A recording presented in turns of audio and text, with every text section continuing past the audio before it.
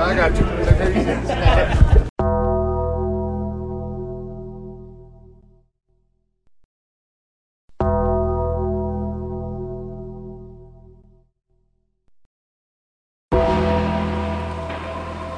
All right, creatures of the night, welcome to episode 152 of Talking Taker, our encyclopedic exploration digging up the career of the greatest professional wrestling character of all time, The Undertaker.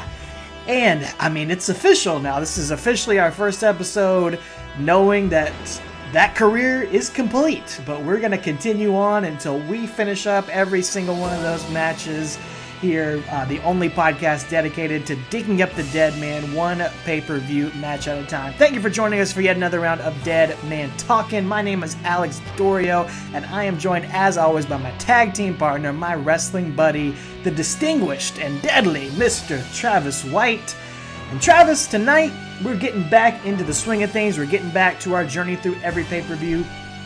We're coming up on Bragging Rights 2009, and I've just been racking my brain all day trying to figure out a situation where I've got bragging rights over you, something like that. And I got one. You got one? The only one I'm coming up with is between us. only one I'm coming up with is like SmackDown versus Raw, I think 2010 or 2011, and yeah, I ruined remind me. your season mode. You built up CM Punk as this epic champion, and I came and stayed a couple of nights with you and completely messed you up with Chris Masters out of nowhere and stole the world title away and ruined your whole season. You were It was terrible. very upset. Yeah, I was like shoot mad for a minute, and I was like, wait, it's just a video game, so I had to get over it. Remember that that's not that important. But yeah, those are some bragging rights. I was going to say, I think, you said at the beginning here that we're the only podcast digging up the career of a dead man, and I'm going to say yet, because I got a feeling after this episode of The Last Ride, where everything is over with, I got a feeling it's going to be like an official one, or somebody else is going to tap into this. But I'm going to say that we have bragging rights as being the first ever only Undertaker podcast. I love it. You're right, man. We're the innovators, often imitated, never duplicated. We did back in the early days, like in the 20s or so, we had somebody doing a imitation Undertaker podcast. They didn't get very far. They certainly didn't get to episode 152 like us. But no. If Mark Calloway and somebody himself, knew one about it too. If he wants to do his own podcast, that's okay. Obviously, he can do whatever he wants. It's his career. He gets first dibs on that. But any other person, I don't care if it's Conrad Thompson or whoever wants to try to take our mantle from the Undertaker podcast mountain that we're on, no way. I challenge him to a duel. We've got the bragging rights. We got bragging rights. That's it. We got bragging rights. Well, this is unique, man. This is a fatal four-way match. This is the only time you'll ever see this combo right here. Undertaker versus Batista, CM Punk, and Rey Mysterio. A match that, really could have only happened during this time. It just screams 2009 here at you, but it's a match. Yeah, unless you're a hardcore fan, I'm guessing you probably have never seen, you probably have forgotten about. I know you or I had never seen it, so it's going to be fun to explore it, to see if we may have found a hidden gem in the midst of all this here. But, man, I'm ready to dig into it. How about you? Yeah, me too. I'm looking forward to this one. I really wasn't on paper, but this was a fun little match. The build-up leads to something to be desired, but we'll get into that in just a minute here, so. Well, let's take this time traveling hearse back to 2009, and we're going to pick up. It's been a few weeks. We had our special edition 2 episodes covering the Last Ride series, going through all that. And, man, we had some actually great numbers from our listeners. We got some great feedback from you guys. It was just the perfect time with our 150th episode to explore that. And, it's a massive news with The Undertaker actually formally retiring. So, we had to talk about it there. We couldn't wait to talk about that. But 2 weeks ago, or 3 weeks ago at this point, we talked about Hell in a Cell 2009, The Undertaker reclaiming the big gold belt, the World Heavyweight Championship, over CM Punk, fair and square, right there in the middle of the ring, decimated him. And on this episode of SmackDown, October 9th, 2009, JR says that tonight we are going to hear from the distinguished and deadly Demon of Death Valley. And tonight, ladies and gentlemen, joining us will be the distinguished and deadly Demon of Death Valley, the new World Heavyweight Champion, The Undertaker, will be here tonight. I don't know how he became distinguished recently. Distinguished. That's all. Add that to the nickname list. I guess that championship. Yeah. But I'll go with it. Oh, man. I'll take it. It's great. Oh, it's perfect. It's perfect.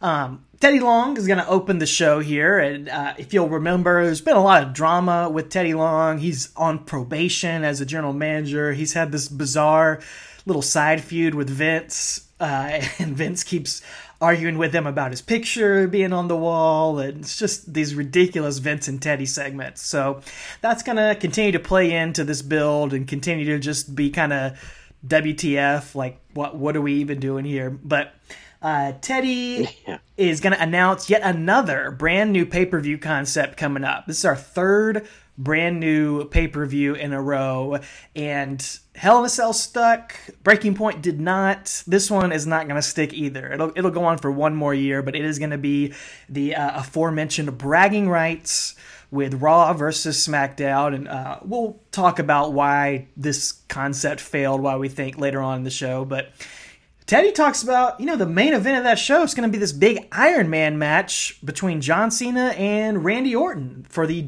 Raw World title here. And CM Punk interrupts to make a great point and say, "What are you doing? Why are you talking about the Raw main event here on SmackDown?"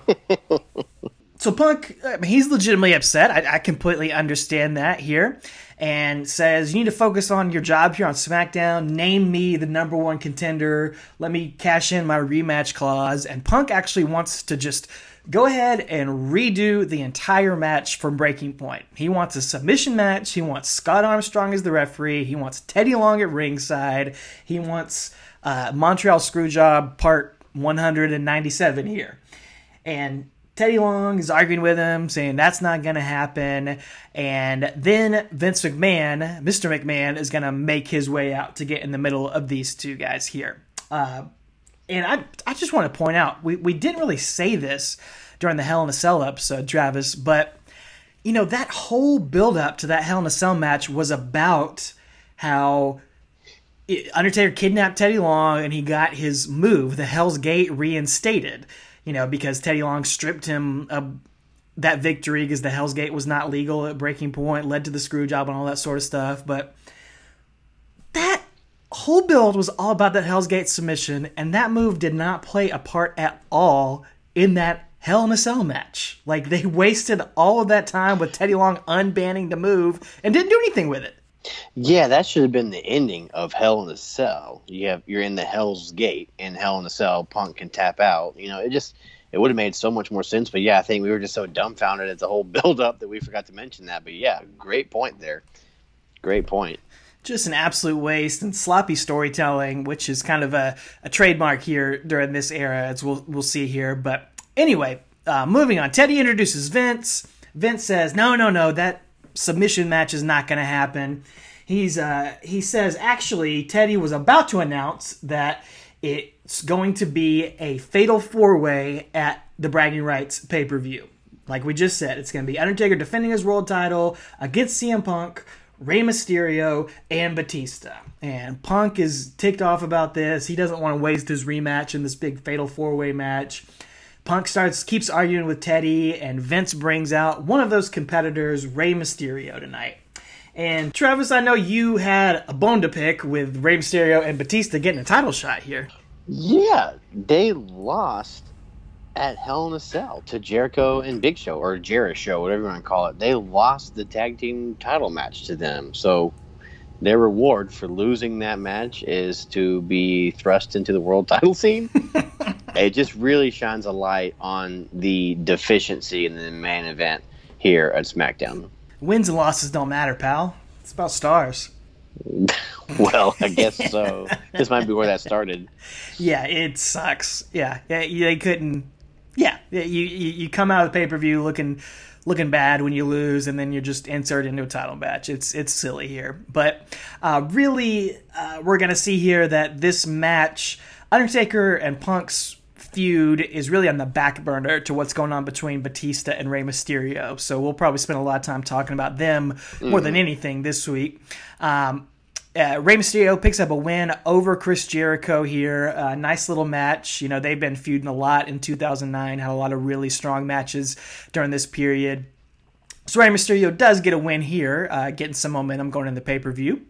And then somebody who had no momentum ever at any point in their lives is Eric Escobar. And hopefully this is the last time we talk about him. Any point in their life. Was that too harsh? No. Okay, I didn't think so. Oh, man. He's with Vicky Guerrero here, and they're in Teddy Long's office for some reason, and Vicky and Teddy get into an argument. You know, they always hate each other, and she's mad at Teddy for not booking Eric Escobar on the show tonight and warns him about provoking The Undertaker. And Teddy tries to say, no, Mr. McMahon's the one who made the match, and Vicky's like, be careful, you're still on probation. You know, you don't want to get on Mr. McMahon's bad side here. So, you know, just building into that a little bit more. Later on, we get a segment with Batista and Rey Mysterio backstage, and Rey apologizes for letting Batista down in that tag team match last night or a couple nights ago at Hell in a Cell, and Batista says, "That's all right. We're still in the main event." Bragging rights. And Exactly. Yeah. no big deal. He tells Mysterio, Put that behind us, man. It's done. Think about the good stuff, man. You won tonight. I'm going to win tonight. We get to go to bragging rights, and you get to be in the ring when I win back my World Heavyweight title. What do you mean you're going to win? Yeah, What about me? I want to win too. I'm going to win. I'll tell you what, man. Whatever happens. You know I love you, man. I love their feud right here. I love what it's building to. I love their chemistry. I love the storytelling between them over these few weeks. Just really good stuff between them backstage. Yeah, it's going to lead to something really fun and really cool to kind of, like you said, it's really at the forefront of this entire feud, even though this match is a tale of two feuds, and we'll get to that as we keep going. Yes, almost no crossover between Batista and Rey and Taker and Punk, those two feuds. They just kind of mishmashed into this one big match at the pay-per-view. The only time they really... It's like the Cloverfield trilogy of movies. Is it?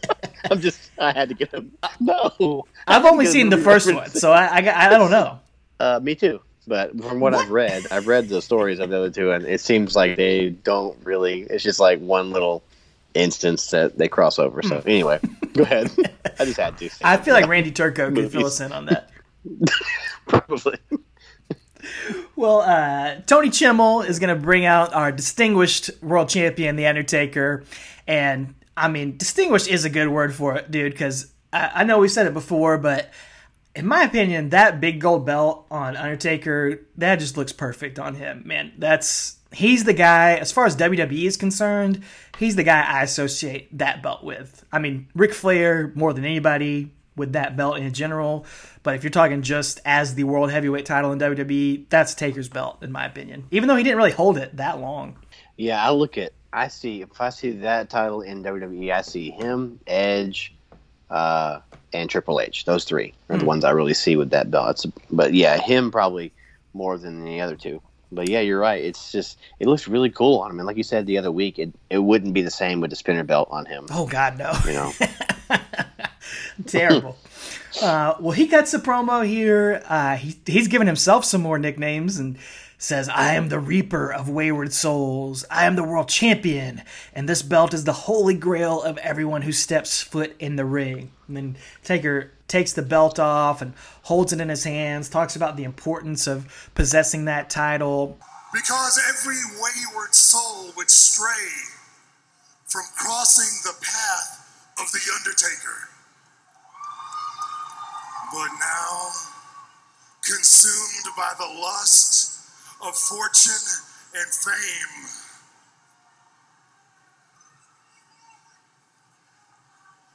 The recognition that this championship brings will lead them down a road for which they will be sorry they ever embarked.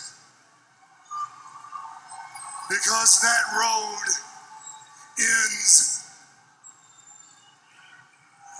in my yard. And then a true professional here, Taker says on October 25, 2009 in Pittsburgh, Pennsylvania, selling the pay-per-view right here, says 3 men will tempt their fate on a new battleground called Bragging Rights. And then he goes one by one through his 3 opponents here. Says Punk may have escaped Hell in a Cell pretty easily since he only lost his title, but he's going to take his soul in this match. He goes on to Mysterio and says his heart and his courage are legendary, but he will show him no mercy. So I guess he was confused about the pay-per-view here for a second. He forgot which one he was talking about. Got into the wrong pun. When he said Battleground 2, he was foreshadowing like 2020 or 2019, whatever that was. And Taker says, then there's Batista, our battles are legendary, but your strength will not save your soul. And Taker says, it's appropriate. This match is called a Fatal 4-Way, because each man will fall before the fatal shadow of The Undertaker, and one by one, they will rest in peace. And for a feud that has had just a random pairing of 4 guys here, that was a pretty good promo, in my opinion. Kind of made me actually care about it and got me into it. Keep that promo in your mind, kids, because it's going to come back at the pay-per-view. Yep. Because Taker does the only job of selling this match. And I'll give credit where credit's due. You know, we make fun of Tool Grisham on here a lot, but I actually liked the little one-liner he got in here as he said after this, no matter the odds or who his opponent may be, whenever The Undertaker is in the match, you always bet on black. So I'm sure he didn't come up with that, but I'll give him credit for it, for saying it. I thought it was a decent one-liner. Absolutely. Were they in Las Vegas this night or something? They might have been. That would make sense. Well, the main event is 2 of those other competitors. You got Batista and CM Punk. I'm sure it's not the only time these guys ever faced, but man, I can't remember them ever facing off. Man, it's they were usually on the same side, both baby faces, but and then Batista was injured a lot. But man, it would have been cool if these guys ever got a pay-per-view match, because this was a pretty decent little match between them. And Punk is on the outside. Batista's trying to give him a Batista bomb, and Punk wiggles back into the ring right at the count of 10 to get a cheap count-out victory, sort of like a Superstars or Coliseum video match right there. And Batista gets in the ring and immediately gives Punk a power bomb anyway to send the fans home happy. But Batista's starting a streak of getting really frustrated here.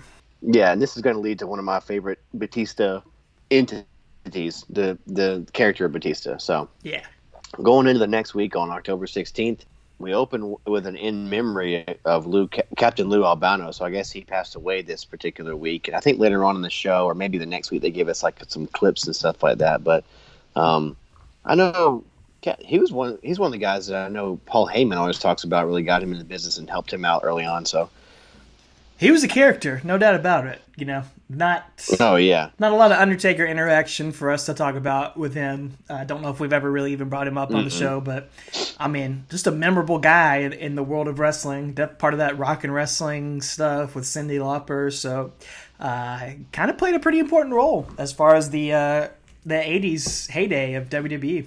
Yeah, he was there for Hulkamania and stuff. So yeah, very, very big part of that. But anyway, I just want to mention that because we've touched on way too many of those in memories over the course of this podcast. So too many of our guys we were fans of have passed away. But anyway, we see Mr. McMahon, Vince, talking to somebody on the phone backstage, and CM Punk walks up and interrupts him, and Vince, of course, is always like, "I'll have to call you back." Like, what?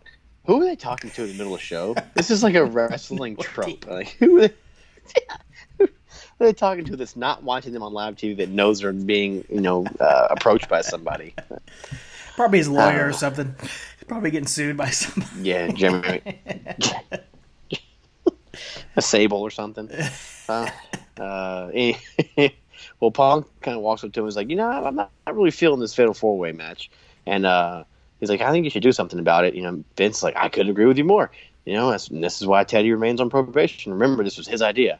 And which, I mean, I'm kind of confused because it's like, was Teddy really going to say that last week? Or did Vince make it? And, like, I don't know. Because Vince is the one that made the match in the middle of the ring. So I don't know what they're trying to tell here. Because they don't give you enough to like let you know what they're really saying. It's just kind of all muddled and honestly very confusing.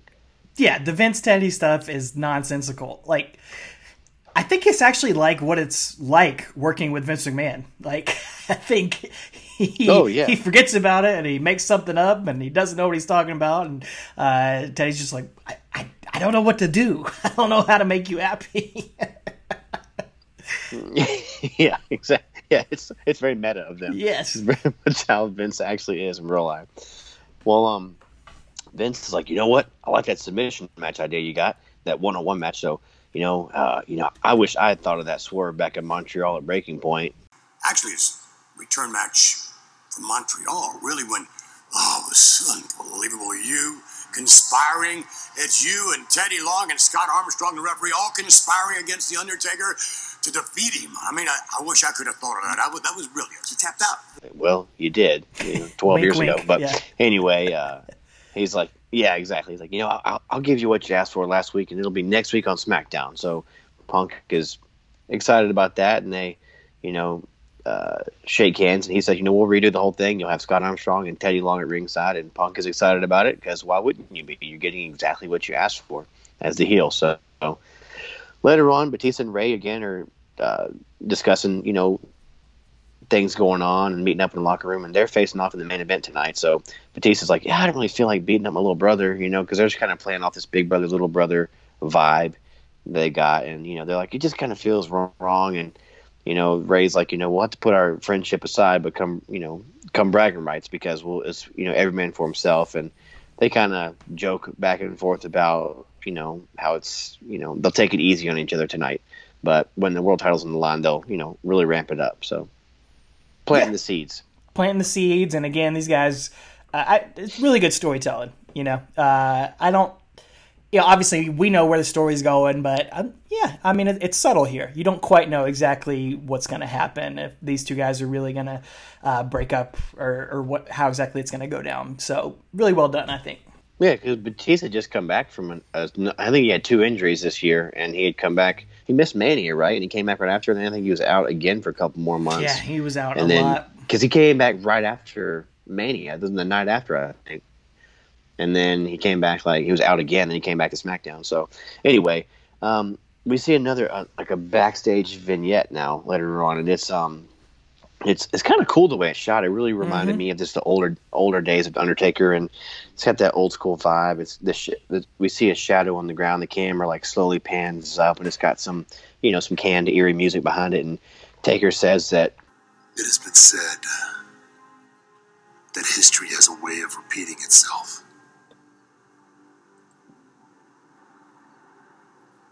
But not in my yard. CM Punk, Theodore Long, Scott Armstrong. Once again, the 3 of you have decided to tempt your own fates and wrest the Holy Grail from Death's grip.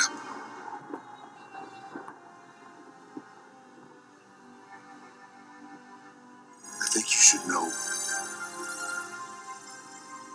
that once you enter Hell's Gates, there's no turning back. CM Punk, at bragging rights, I will take your soul. And in 1 week's time, I will give you your last rites. little bit of thunder, a little graphic for next week's submission match, and I appreciate it. They're building it up as a big deal. Why was that not ever one of Undertaker's moves? The last rites. I guess because he had the last ride. I guess that's. I guess you don't need Yeah, both. we had that last rights. No, that was called the last ride match, wasn't it? The ambulance match with the Yeah, with JBL. with the JBL. Yeah. You could have had the last rights or renamed the chokeslam the last rights or something like that. So True. Set it apart from everybody else's chokeslam. Yeah, missed opportunity. Yeah. Anyway, well, maybe he'll come back and do one more match and call it the last rights. We'll see. Yeah. Well, it was left hand tied behind his back. The last rights. That'd be great. Wow. The old school flavor. There you go. There's the king of dad jokes coming back. It's been a while. Well, yeah. All right. So later on, we're going to get Rey and Batista in the main event. And this is kind of a fun little match because, Batista's kind of toying around with him. It reminded me of like me and my brother wrestling as a kid because he's so much bigger than me and so much we're built differently. I mean, we really are. I was a little pipsqueak and he was not. So, but you made him tap out to the walls of Jericho. Reminds me of. Oh, I will always have that win. I don't care if I'm 1 in 190, but that one win, it means more than the 190 losses. Seriously, I've told that story on here, but it's great. I love it. So, what's the worst this he reminds ever me of me wrestling. beat you up? Like, was there like a beat down where you were just like really mad at him, crying? One time he gorilla press slammed me over his head into the lake, like at the lake, and when he threw me in there, I landed on the side of my ear, and I think I don't know if my eardrum popped, but I couldn't hear for like the rest of the day. So, yeah, and I was mad because it was a Saturday when we got home that night, and I was trying to watch Saturday Night at 6:05, and I couldn't hear anything. You couldn't hear the Barry Darsow match. Couldn't hear the Renegade versus Barry Darsow. Frustrated. So, yeah, I was a little frustrated about that one. I can see that. He took it easy. He would beat me up. That was a complete accident. But yeah, I really hurt my eardrum, and I was just really, really, really hurt. But anyway, it's kind of like that. So Batista's kind of taking it to him. Not really, they're not really going heavy. But then later on, in a really cool spot here, Mysterio actually reverses Batista bomb into a Hurricane Rana and rolls Batista up, gets a clean pin. But you can see Batista's shoulder come up, but the referee's on the opposite side. So pretty cool there. It's not, Ray's not cheating to win. Batista's not throwing a huge fit afterward, but he's kind of like telling the ref, like, my shoulder was up. And the ref's like, yeah, sorry, pal. It's on the other side. So there's no instant replay here. So they kind of, shake hands and hug. This reminds me of the MVP Matt Hardy stuff where they go back and forth trying to one-up each other. A little bit of that. So friendly rivalry. So Batista leaves then and kind of is clapping for Ray as he's celebrating in the ring, and CM Punk sneaks up from out of the crowd and hits a go to sleep on Mysterio and bails out to the crowd. Batista comes down and check on Ray and checking on his friend here, and that's how we close the show here. Yeah, and this is another in a quick 3-week build. They're just cranking out these pay-per-views every 3 weeks here in the latter half of 2009. Go Home show is going to be October 23rd, 2009. And we've got the big main event is going to be the Breaking Point rematch submission match between Undertaker and CM Punk with Scott Armstrong and as referee, Teddy Long at ringside. They're building that up all night long here for the world title. The show opens up with a recap of the events of Breaking Point, so they're just really hammering that home. A lot of storyline to dig through on this episode. Yeah. So Punk and Scott Armstrong and Teddy Long are all talking backstage. Punk is just smiling all night. He thinks he's got this wrapped up. But Scott Armstrong says, look, tonight's going to be different because the events of Breaking Point ruined my reputation. And Teddy Long says, I'm still on probation. Let me explain this to both of you. I'm still on probation. I could lose my job over this. Even worse, I could lose my life if I'm not careful here. Oh, God. What is with you guys? So he knows the power of The Undertaker, I guess. Or Vince. Or Vince. You never know. And Punk says, look, why is tonight any different than Montreal? We had this all planned out. This all worked great last time. And Scott Armstrong says, if I've learned anything, it's that a man is only as good as his word, and Punk needs to find someone else to do his dirty work tonight. Man, all I can say about Scott Armstrong is there's a reason he didn't have a lot of promo time during his career. Yeah. I mean, Road Dogg got all the charisma. All the in that personality in that family. Yep. I mean, and then Brad got some, but apparently Brad was more like charismatic backstage. Austin always talks about that. You know, Brad Armstrong was awesome. Then he go out and the red lights on. He's like, yeah, he just lost all his charisma. And then Scott and Steve did the same thing. But he was great in the ring. I loved watching Brad Armstrong, man. He's like one of my favorite jobbers. WCW. I mean, I guess he was more than a jobber, but not lower tier kind of guy. Anyway, Vince is on the other side of the door as Scott Armstrong's walking out and says, "We need to talk, pal." Again, backstage, we've got Mysterio and Batista. They're talking backstage, and Ray's like ribbing Batista about beating him last week. And here's a fun moment. Ray says him and Dominic took some time this weekend to watch Batista's new DVD. So WWE 2020 star Dominic Mysterio, a little cameo here. And Batista says, yeah, that DVD was missing one thing. Me winning my 6th world title this Sunday at Bragging Rights. So, good line from Batista.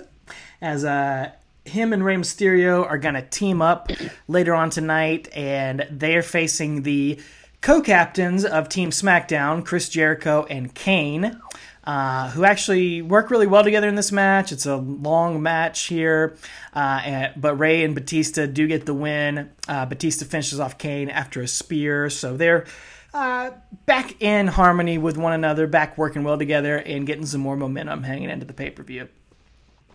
And then... Oh, go ahead. Oh, I was just going to say, yeah, it's just building that story. You know, this, like I said earlier, this is a tale of two stories. You got Ray and Batista, and then you also have Punk and Taker, and we'll talk about that as we get to the pay-per-view. Like, wow, these could have been 2 separate matches on the show. Could have easily. So Vince is giving a pep talk backstage to Scott Armstrong, to Punk, and Teddy Long all together. And Scott's got his head in his hands. He just looks distraught. Punk's smiling. Teddy's kind of just shaking his head in the background.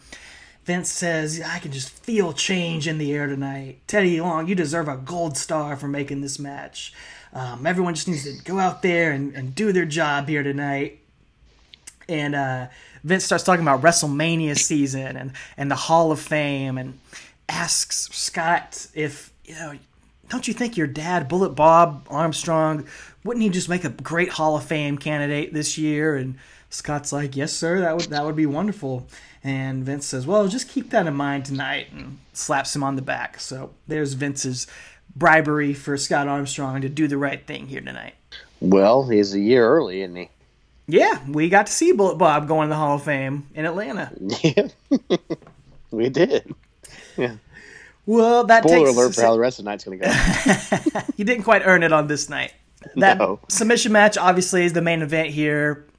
Interestingly, CM Punk walks out with the referee and the general manager by his side, and Punk's got a mic, says, I can't begin to explain to you how empowering it is and how unstoppable it makes me feel when I walk into an arena such as this one, and I know beyond a shadow of a doubt that I can physically dissect, humiliate, and beat down everybody sitting in it.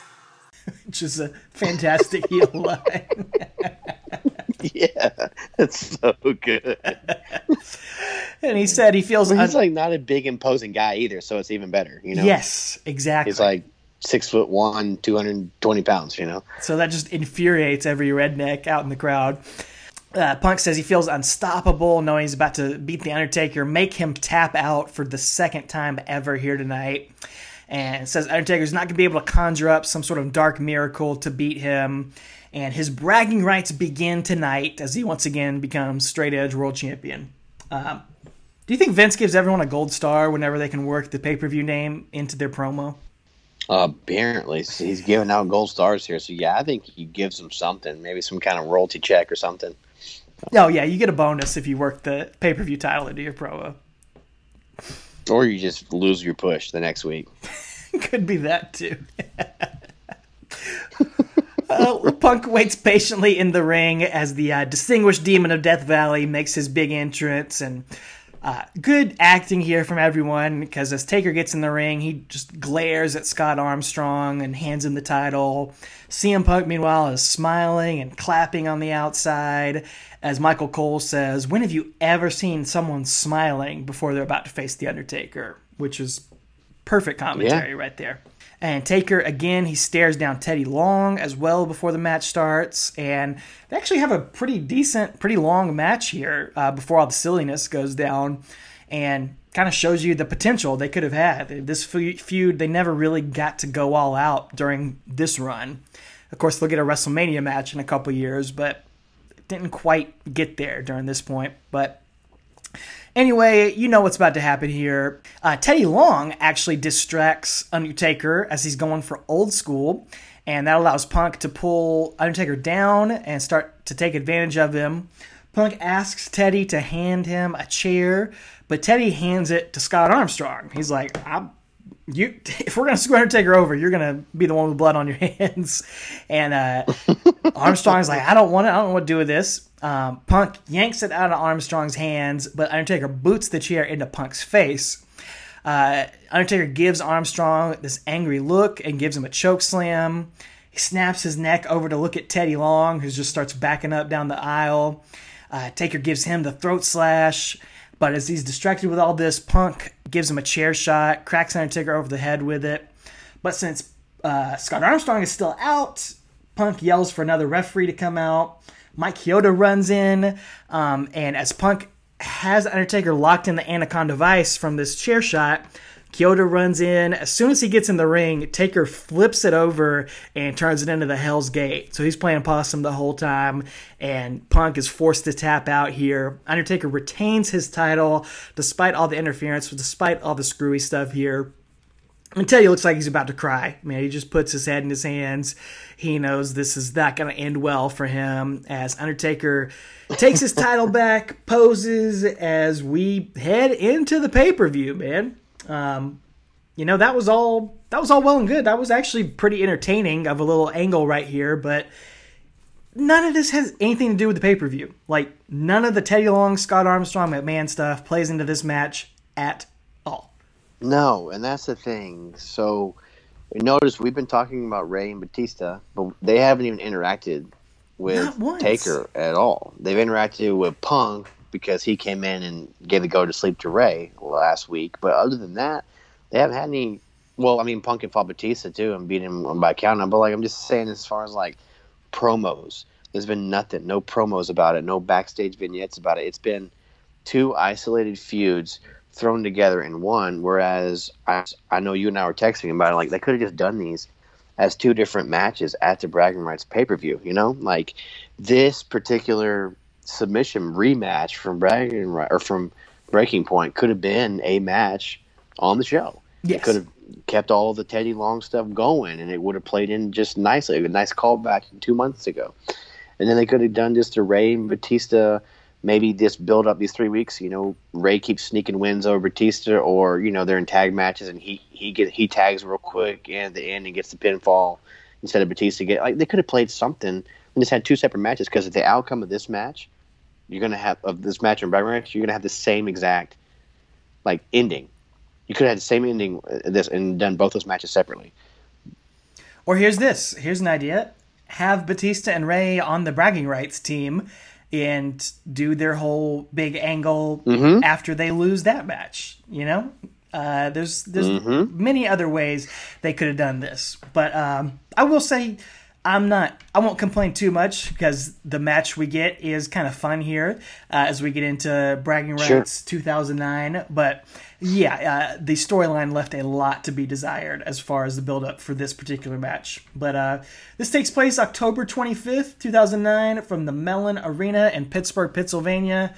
Man, I just feel like we've done a ton of pay-per-views from Pittsburgh. That is a stronghold for WWE. I feel like they go back there over and over again. But I never seen this one. Never seen either Bragging Rights. This is something. Oh yeah, me neither. But this one I didn't send it to you in my notes. I sent you, but I wrote it down later. But this is the site of the Hell in a Cell between Taker and Mankind from '98. So which, that was as here we're recording in this arena in Pittsburgh, and 2 days ago was the 22nd anniversary. Yeah, exactly. So it's crazy. And this is also the last pay-per-view in this arena. It's going to be demolished soon after. And they're going to go to I think they opened up that PPG arena over there in Pittsburgh. Okay. So that's where they've been at since then. So, but yeah, like you said, I remember this pay-per-view. I'd never seen it. And I just thought it was a weird idea. And I'll let you talk about that too, because you pointed out in your notes as well, like the concept of this pay-per-view. Well, we're here October 25th. What pay-per-view comes up in November every year? The Survivor Series. The Survivor Series. Thanksgiving family tradition. And what's the gimmick for Survivor Series? Teams of 5 strive to survive. For the winner take all. Yeah, for 20 brand supremacy, 20-something years at this point. Yeah.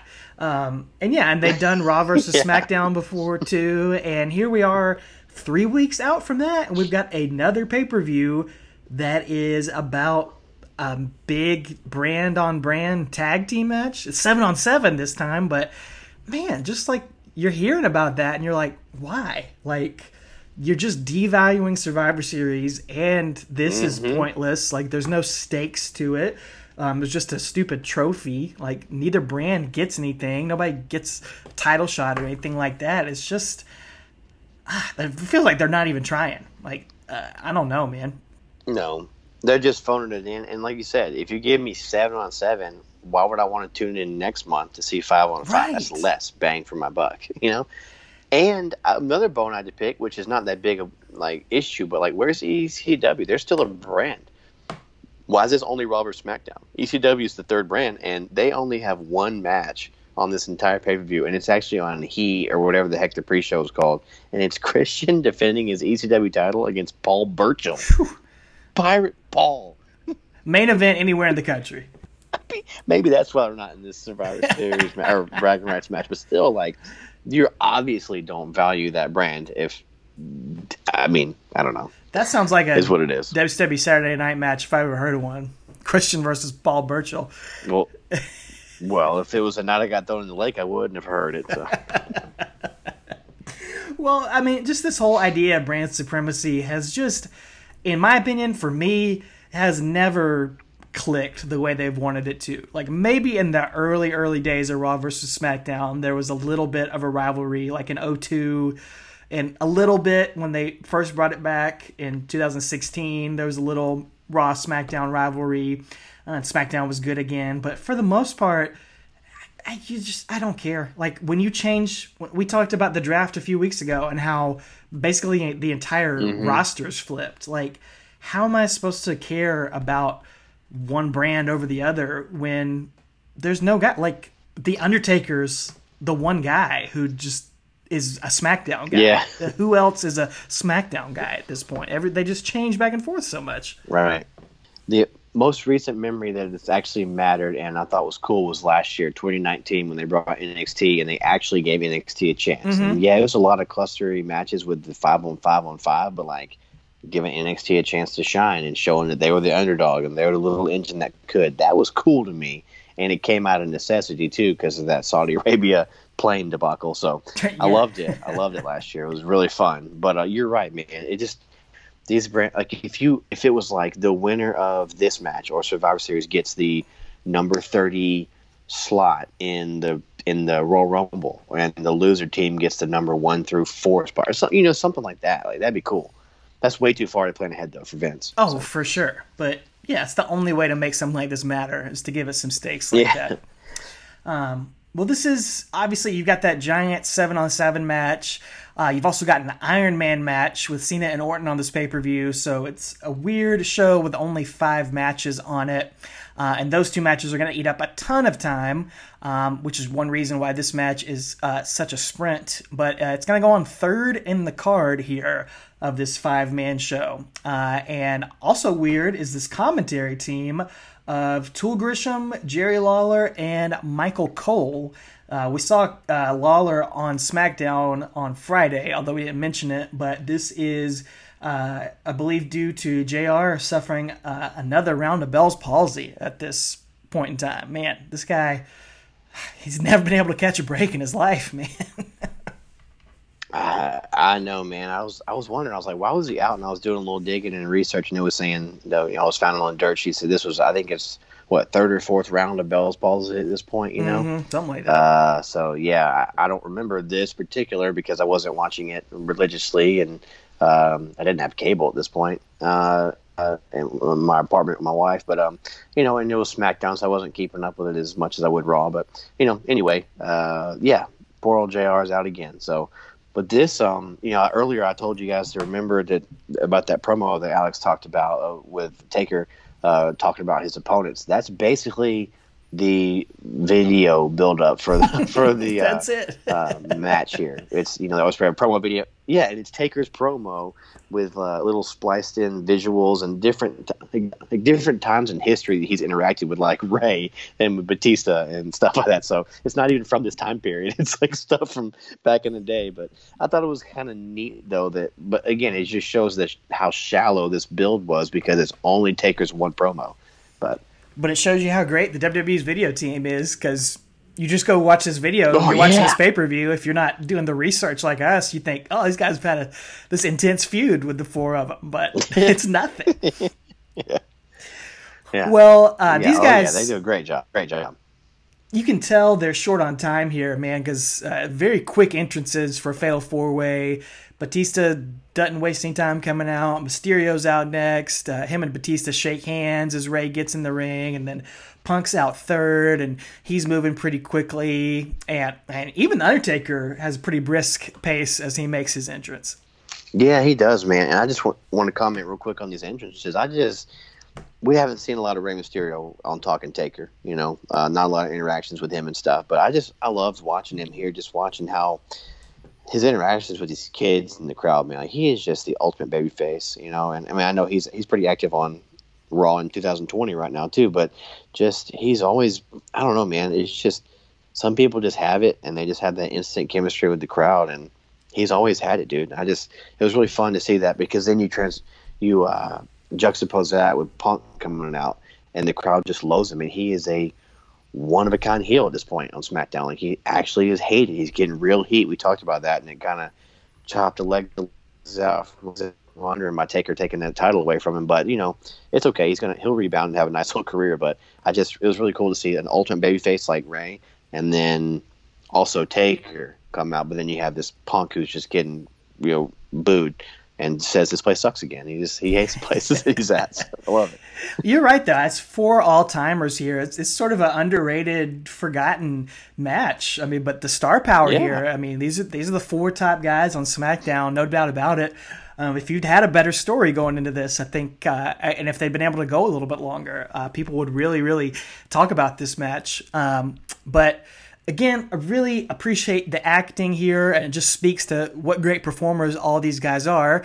I'm sure nobody told them to do this. It all just came naturally. But as Undertaker gets in the ring, Punk and Mysterio both bail out, and they stand on the outside while Taker makes his entrance. Batista, however, he just stays in the corner, doing a little hopping in place, staring down the dead man. He's not intimidated by him, which is a great nod to just Batista's character and to these 2 guys' history. Just all 4 guys playing their parts to a T. Yeah, I absolutely love it. Like you said, Batista showing he's not intimidated. He's been there. He battled Taker. Punk's out of the ring because he's a heel. He's been out of the ring every time he's faced Taker yet. We've covered here. He's a heel. Mysterio's out of the ring out of respect, not out of fear, but like out of, I'm respecting the aura of the Takers. Like, so it just really, these guys know their characters, and like you said, there's 3 all-timers, man. There's 3 pros, or 4 pros, right, including Taker. But yeah, really, really cool, really cool stuff. And then Tony Chimmel's going to make the formal ring introductions, and Batista gets a good reaction, and Ray is loved by everybody, and Punk is loving the booze he's getting. I love this part. He takes his shirt off and he just throws it in Batista's face, and look like for a shoot he just dips out of the ring and Batista comes at him. So another great character moment, though. I mean, that's perfect. Yeah. That's so good here. And man, this match is off to the races here as soon as the bell rings. It's gonna be tough to cover everything that happens here. It all moves really, really fast, and it's like big moves, big stuff out of the gate. Punk runs at Mysterio as soon as the bell rings, takes him out, and then he kind of leads Batista into Undertaker. Taker hits Batista, and then Punk takes the dead man into the corner and starts getting in some shots on him to dominate the early seconds of the match.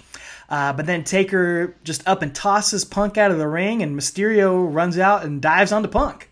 Yeah, and just throat tosses him over the top rope, man, to the outside. It was just, whew, what a bump, dude.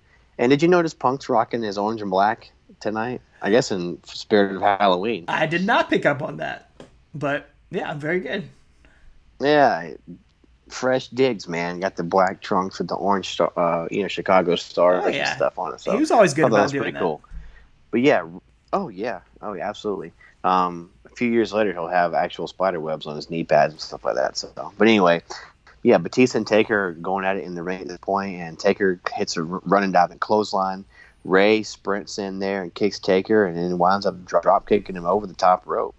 And then Ray's going to bounce off the ropes to basically probably baseball slide Taker, but Taker slides him real quick and just sticks his foot up and boots Ray down in the face. So a lot of just quick action. Oh yeah, Ray's just a bumping machine for these Giants here tonight, man. He's gonna be sore the next morning. Undertaker goes back after Batista, goes for old school, and actually connects on the first attempt. Man, haven't seen that in a long time. And, yeah. Unfortunately, though, he gets a little too confident and goes for old school again on Mysterio, but Punk's going to get in and crotch Undertaker on the top rope. Punk kicks Mysterio out of the ring, goes for a superplex on Taker. Taker headbutts Punk down, but Punk gets back up and does hit the superplex on Undertaker, and then Mysterio pops right back in the ring and gets a splash on Undertaker. Yeah, he gets like a frog splash off the top rope on Taker and covers him, but then Punk pulls him off, and he actually grabs like Ray by like the pants and just slides him under the bottom rope, sends him crashing to the outside, which is a nasty, nasty bump. So Batista, he comes in, he's wailing away on Punk, nails a clothesline, power slam to Punk, and does the Ultimate Warrior thing that shaking the ropes like Batista likes to do here. Shakes the ropes, but Taker's going to take advantage of that. He boots Batista down. Mysterio pops back in again. He comes off the top rope, goes for a Hurricane Rana on Undertaker. Taker catches him, pops him up for the last ride, but Batista gets back up and he spears Undertaker while he's holding Rey Mysterio, and Mysterio kind of lands on top of him, and we're going to get another scene of tension between Ray and Batista here as they face off. They can't decide who's going to go for the pin here on Undertaker. Yeah, really cool storytelling there. Like if you've been following this feud, who's gonna pin him, who's gonna let the other one win the world title. So they both kind of stare at each other at this point, and then but they're kind of waste too much time because Taker sits up and just goozles Ray by the throat. Batista hits him from behind, and Taker drops throat first over the middle rope, and Ray's gonna hit a 619, and Taker is kind of gets up from that and turns around right into a spine buster from Batista, and he goes and covers Taker, but then Punk is going to come in and drop kick Batista off. Dude, so really fast paced action. That near fall reminded me of the super kick into the pedigree from WrestleMania 28. It's obviously not the same level of a match as that WrestleMania match, but sure. Almost just as good of a near fall. Man, it was really, really well done. Really, really cool. Hitting those back-to-back big moves there on Taker. I loved it. But like you said, Punk's going to make the save. He hits go to sleep on Mysterio. He gets a 2 count. Batista breaks up that cover. But then Batista, he walks right over into Hell's Gate. So finisher. Punk breaks that up. He hits some ground and pound on Undertaker. Taker slowly gets up. Punk hits that running knee into the corner. He looks like he's about to go for that bulldog, that combo move that he always does, but Undertaker catches him. He hits the last ride on Punk. Another big 2 count, but Batista's going to break up that cover. Yeah. Takes it up, and then he and Taker trade punches in the middle and do the boo spot, which again, if you're in there with Taker, he's getting and you're getting booed. I mean, no matter how big of a babyface you are. So, but then the King says, these two are literally throwing bombs. These guys literally throwing bombs. I recommend you leave, man. If you're throwing bombs, literally, I just, dude, they're not literally throwing bombs. That would be horrible. There's a terroristic attack going on inside of the arena. Oh my God. Yeah, It's a war zone. Dude, literally throwing bombs. Yeah. It's not good. I just had to point that out. I mean, it's no DQ. It's a fatal 4-way. I guess you could literally throw a bomb. And It's like Wario out probably there. against the fire just code throwing of bombs. arena.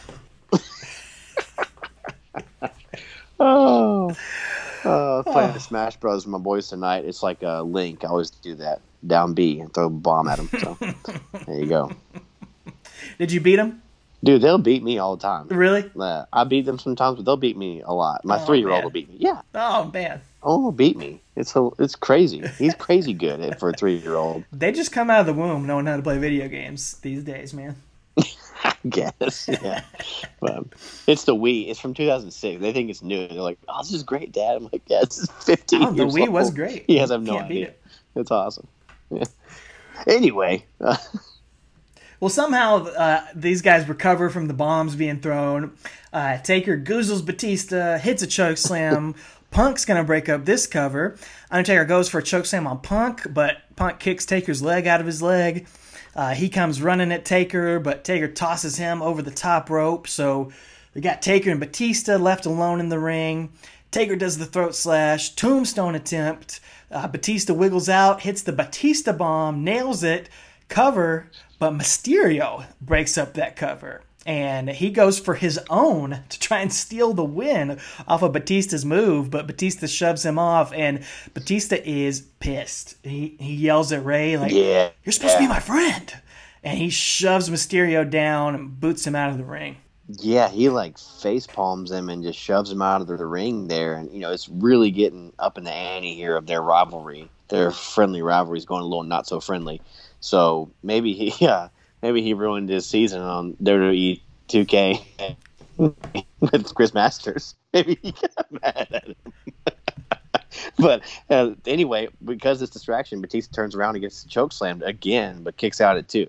Yeah, he kicks out at 2. Undertaker signals for a chokeslam again, but Batista fights out of it this time. Double clothesline. Both guys go down. Punk tries to run in and steal a cover on Batista. He kicks out. Punk rolls over to Undertaker. Taker kicks out as well. Batista tosses Punk out of the ring. Then Mysterio comes diving in onto Batista, but Batista catches him and hurls him out of the ring onto Punk. Man, Mysterio just taking a beating tonight. Oh, yeah, he is, man. And that bump is nasty. Like you said, Batista throws him over the top rope onto Punk on the outside. And Batista turns around, and Taker's going to hit a tombstone on him out of nowhere.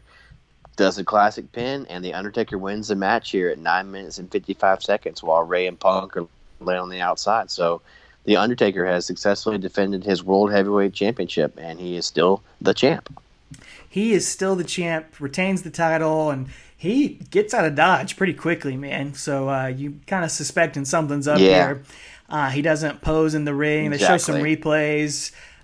Taker walks right past a fan with a giant sign that says, "I have swine flu," which that's also a problem. That might be worse than throwing bombs. That's where the pandemic started back then. Rough, Batman. Golly. Could be. It's not the first time some pandemics hit a WWE show. Yeah. Oh, man. But Undertaker That does. hog pin match. Undertaker poses with the title, and Massive Tool Josh Matthews is going to get in the ring and try to stir up some trouble here with Rey Mysterio and Batista. Yeah, he's in there and he's like, "Oh, tell me about your loss." Like, right? Like, oh, he's trying to be all Joe Rogan here, I guess. What a jerk, man. What is his problem? Tell me about how it felt to not win this match.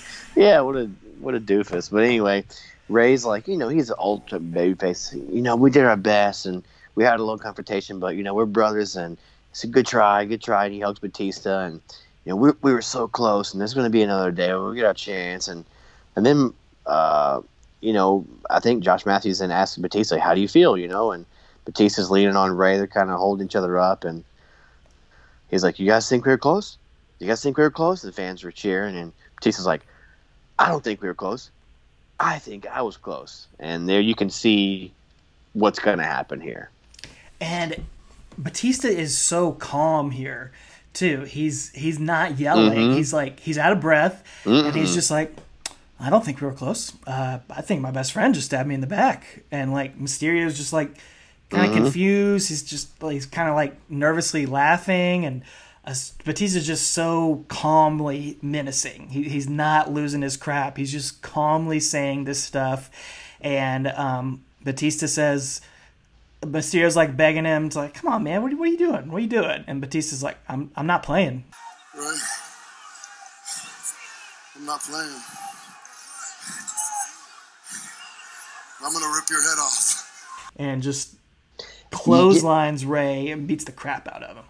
Yeah, you see, after he says, I'm going to rip your head off, you see his whole demeanor change. His whole face gets angry. You know, like you said, he's not yelling and screaming. He's almost at that Jake the Snake line of promoing where he's just calm, quiet.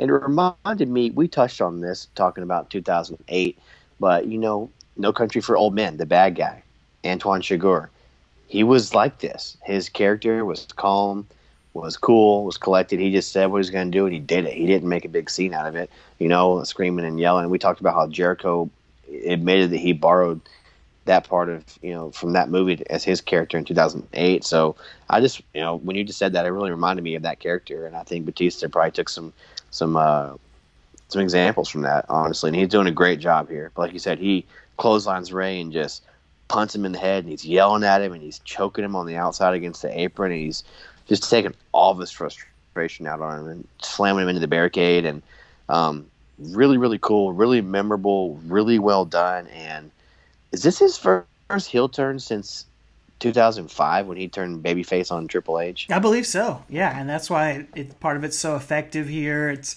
going to lead into the final few months of his initial run with WWE before that comeback in 2014. Very, very memorable. I think a lot of people remember this heel turn way more than they remember this match.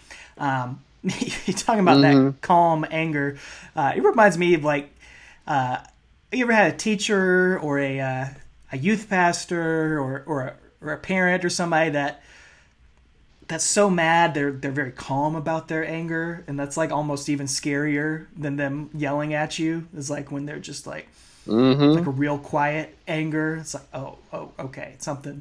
Yeah, this man is sort of actually worse than someone yelling at me. It's a little bit scarier even. Yep. And I've done that before as a youth pastor. I've gotten to that point. I did that as a teacher when I taught high school. I was just like that. I wouldn't yell and raise my voice. I'd just be real quiet, and my kids would know. I never clotheslined them afterwards. That would have gotten me fired. I wanted to, though. Yeah. I wanted to clothesline him and throw him against the barricade, but I never did.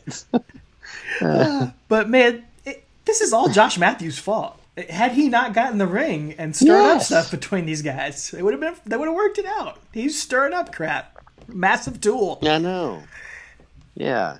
Get out of here, man. That guy sucks. But man, this leads to my favorite Batista. I think this era of Batista might be one of my favorites, man. I loved him winning the Rumble in 2005 and that stuff, and I loved his stuff with Taker. But as far as like his character work, this is my favorite Batista. Like his character work, where his heel run here at the end, and to when he quits in the wheelchair on Raw in 2010. It's just so good, man. I love like Hollywood Batista. It's so good. You know, people talk about, and rightfully so, how quickly Kurt Angle picked up the business and just like went from 0 to 100, just like being awesome. Batista's wasn't that quick, but man, he became really, really good, really, really fast. And it's not the same kind of good, you know, not that technical wizard that Kurt Angle is, but like Batista's awesome. Like I'm so glad he was going into the Hall of Fame this year, and just such a great performer. Gave it his all every time. He's low key one of my favorite guys. Oh, I love Batista. Yeah, he's fantastic. I've always been a fan of his. So I was even a fan of his when he came back in 2014? 2014? Yeah. 14? Yeah.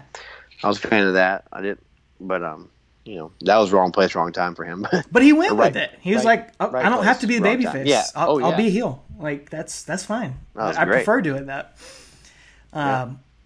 Well, dude, I thought this match was really fun. I was not expecting it.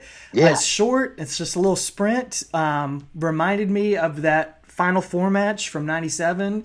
Obviously, a lot shorter, but just all action the whole time. Just a bunch of big moves.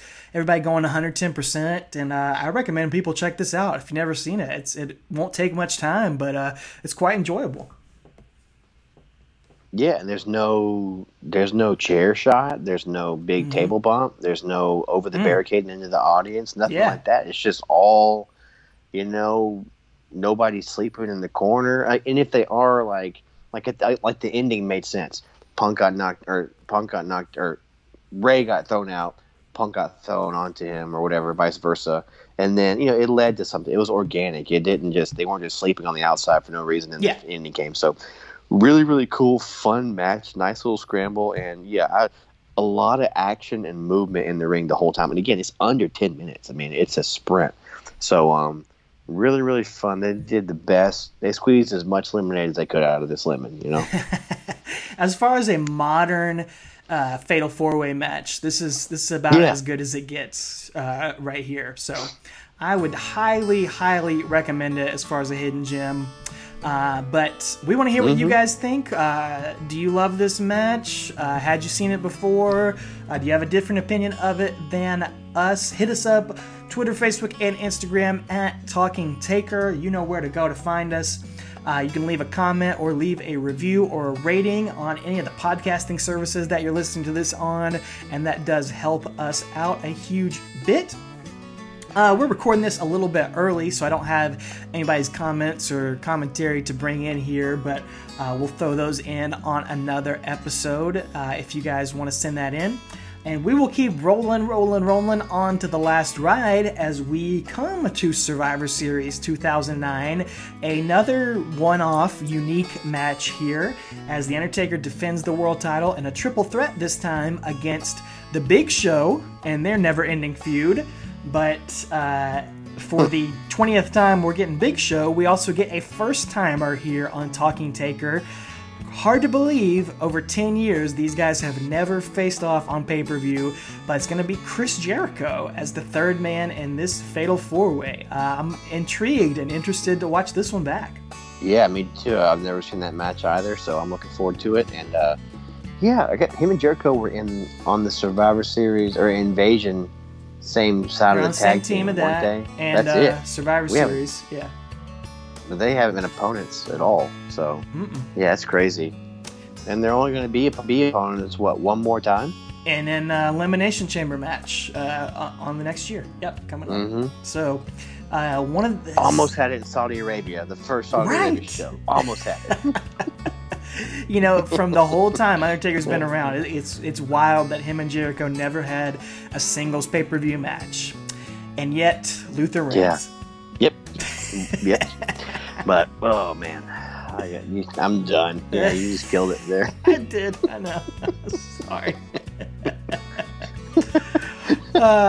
We appreciate all the love, all the support, all the retweets. All the listens, all the feedback that you guys give us. So many of you guys listen every week, going through the whole series. New listeners out there, if you're just joining us off of the Last Ride series, we appreciate you joining us as well. We're going to keep this thing going. If you want to support the show, best thing you can do is to share it, to spread the word to your friends and listen every week. Subscribe to it. If you want to support us monetarily, you can go pick up a Talking Taker t-shirt. We got a few different designs at tpublic.com. You can get a tank top for this brutal summer heat. You can get a face mask to help stop the pandemic and stop the spread.